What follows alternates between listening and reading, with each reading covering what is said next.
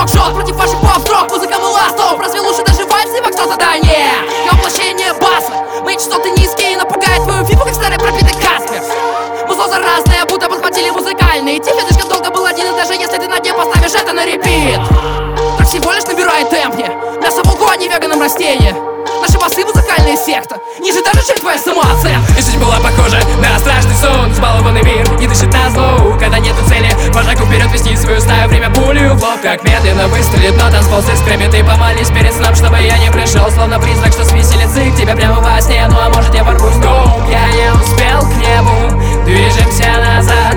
Я не успел к небу, движемся назад. Я не успел к небу, стрелки часов назад. Я ворвусь в твой дом, но будет поздно, читаю по глазам.